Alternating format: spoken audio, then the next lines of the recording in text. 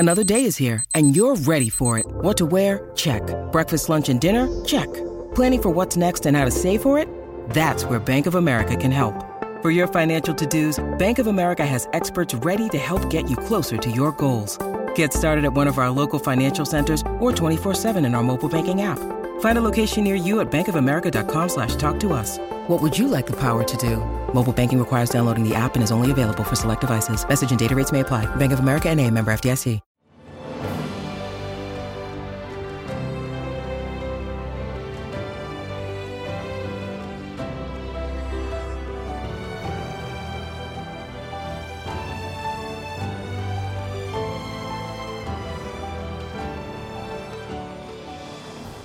Welcome to the newest episode of Beyond the Fame with Jason Fraley. I'm your host, Jason Fraley, picking the brains of the top filmmakers, musicians, and artists of our time. Today marks the 40th anniversary of Molly Ringwald making her film debut on August 13th, 1982. We spoke in 2016 when she performed at the Amp by Strathmore in North Bethesda, breaking down her music career and her experience acting in classic John Hughes movies, from 16 Candles to The Breakfast Club to Pretty in Pink. Molly, thanks so much for joining us. Oh, thanks for having me. Now, obviously, most of us know you as an actress, but you're going to be coming doing some jazz crooner stuff.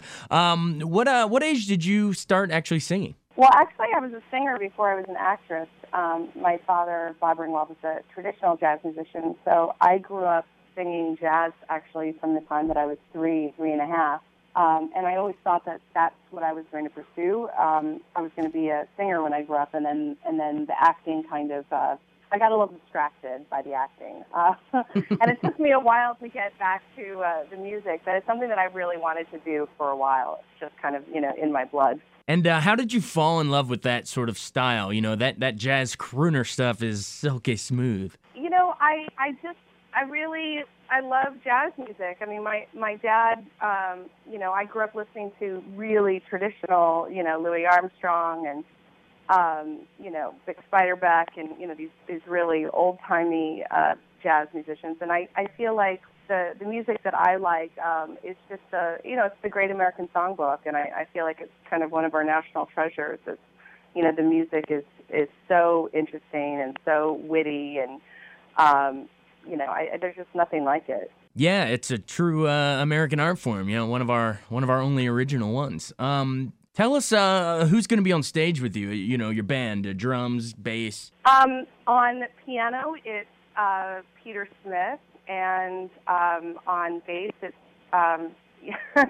well, okay. Here's who I usually have with me. I don't know exactly who is booked for this particular gig. Usually, It's for sure, Peter, because he goes with me everywhere.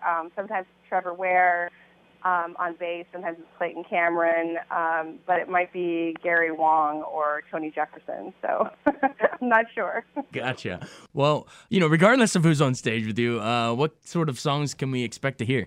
Some of the stuff I do is on my album, which is called Except Sometimes, but, we're putting a lot of, new stuff in the group and in the set list, and so I don't know. I mean, I'm sort of known for I'm sort of pathological about not being able to stick to a set list, but it's one of the things I love about jazz is that it's different every night, and a lot of it depends on the feeling that I get from the audience too. I unlike film or TV, it's one of those situations where the audience really kind of in a way informs what I do. I think, they're really going to like this song, or they're not really going to like that song, and so I like to sort of keep it loose. Well, there you go. There you heard it here first. Molly Ringwald, pathological set changer.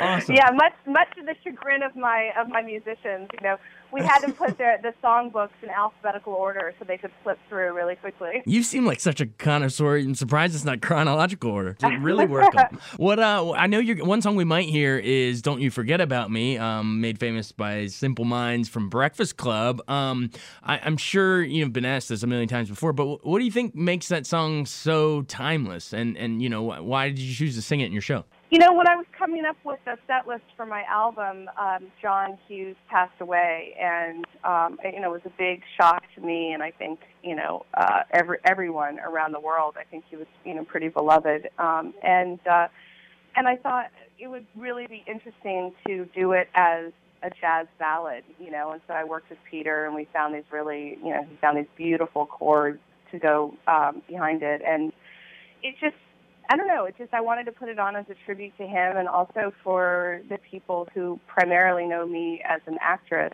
I thought it would be like a nice bridge to this music that I'm doing now. So I can't say for sure that I will play it. I usually do, but like I said, it's nothing set in stone. Well, that's good. Keeps us on the edge of our seats. Yeah. Breakfast Club just celebrated its 30th anniversary. I'm sure people come up to you all the time on the street still and say, "I love that movie." What do you think makes the movie itself so timeless? I think there were not that many movies that really took teenagers seriously. Most of the so-called teen movies before we did The Breakfast Club were sort of these almost like sexploitation movies, or like really broad comedies, like Right. Porky's or Animal House or whatever. Well, that was college, but you know what I mean. So this was really the first time that it took teenagers really seriously. It was from their point of view, and it was profound, and I think everybody has to be a teenager at some point. Everybody has to go through high school. Everybody has to go through that period of time where they feel like nobody understands them. And so it just sort of hits the spot. And also because it only takes place in one day, I think it manages to seem a lot less dated than other movies. We only have one costume. The clothes really haven't changed that much. I see kids at my daughter's school, and they're pretty much wearing what Allison wore, or, what Clara wore. So I feel like for that, it was kind of lucky. It sort of kept it in this in this way that it just, you can't really tell exactly what time period it's in. And I think until somebody makes a movie that's as good as that, about teenagers, I think it's just going to keep speaking to multiple generations.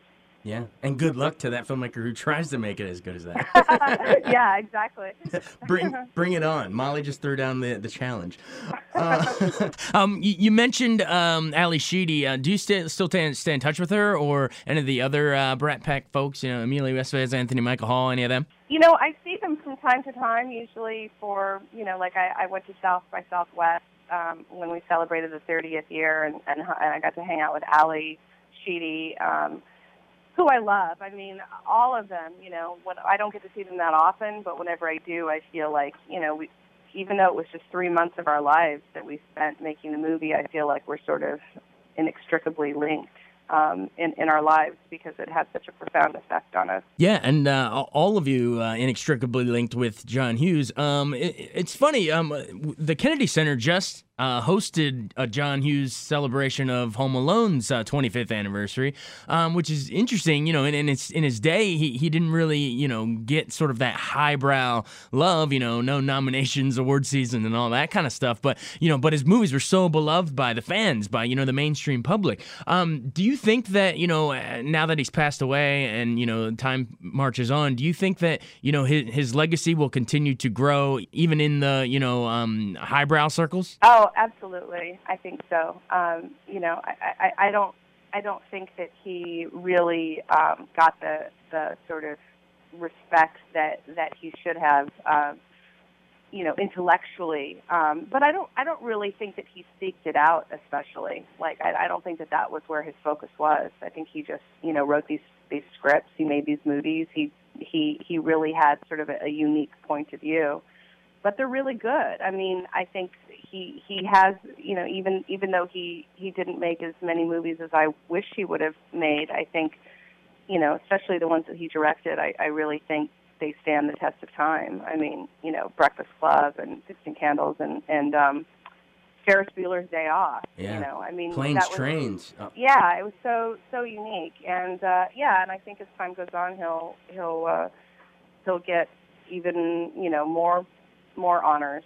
I think you really sort of hit the nail on the head when you said that, sort of highbrow and lowbrow, because he does really sort of cross these divides, with generations and with, multiple ethnicities. Everybody loves John Hughes movies. It's pretty remarkable, and really, yeah, it continues to astound me, but I always loved him and his movies. Yeah, we're excited to see you at Strathmore by AMP. Do you have any final words of, what's the final sell? Let's say our listeners are on the fence about coming to see you. They love your movies and they're interested in your music. Why should they come out? Why get them out there?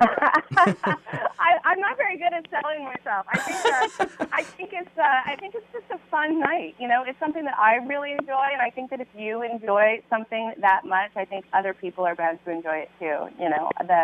The musicians, every musician that I perform with is really great. We just have a really great time together, and I think the feedback that I most often get when people come to the show is that they just really have a really good time and they feel really good. So I think if you want to feel good, come to the show. There's a sell right there. And see, all right, Molly Ringwald, thanks so much for taking the time. Thank you.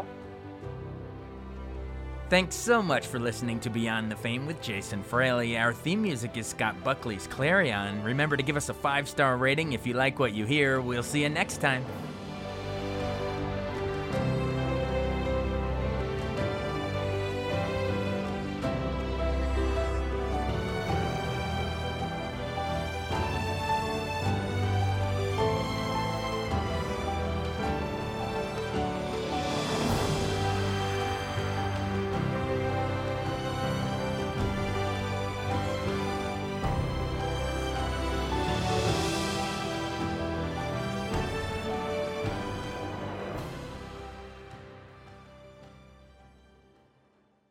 I wanted to take a second to tell you about an app I really enjoy. Living in the DC area is great, and Podcast DC gathers all of the local shows that I like all in one local app. Health, sports, local news, politics, and so much more. Podcast DC is the new local app with hundreds of DC area podcasts to choose from. I can earn exciting rewards just for listening and share the podcasts I love instantly. Available in the App Store or in Google Play, listen local with Podcast DC.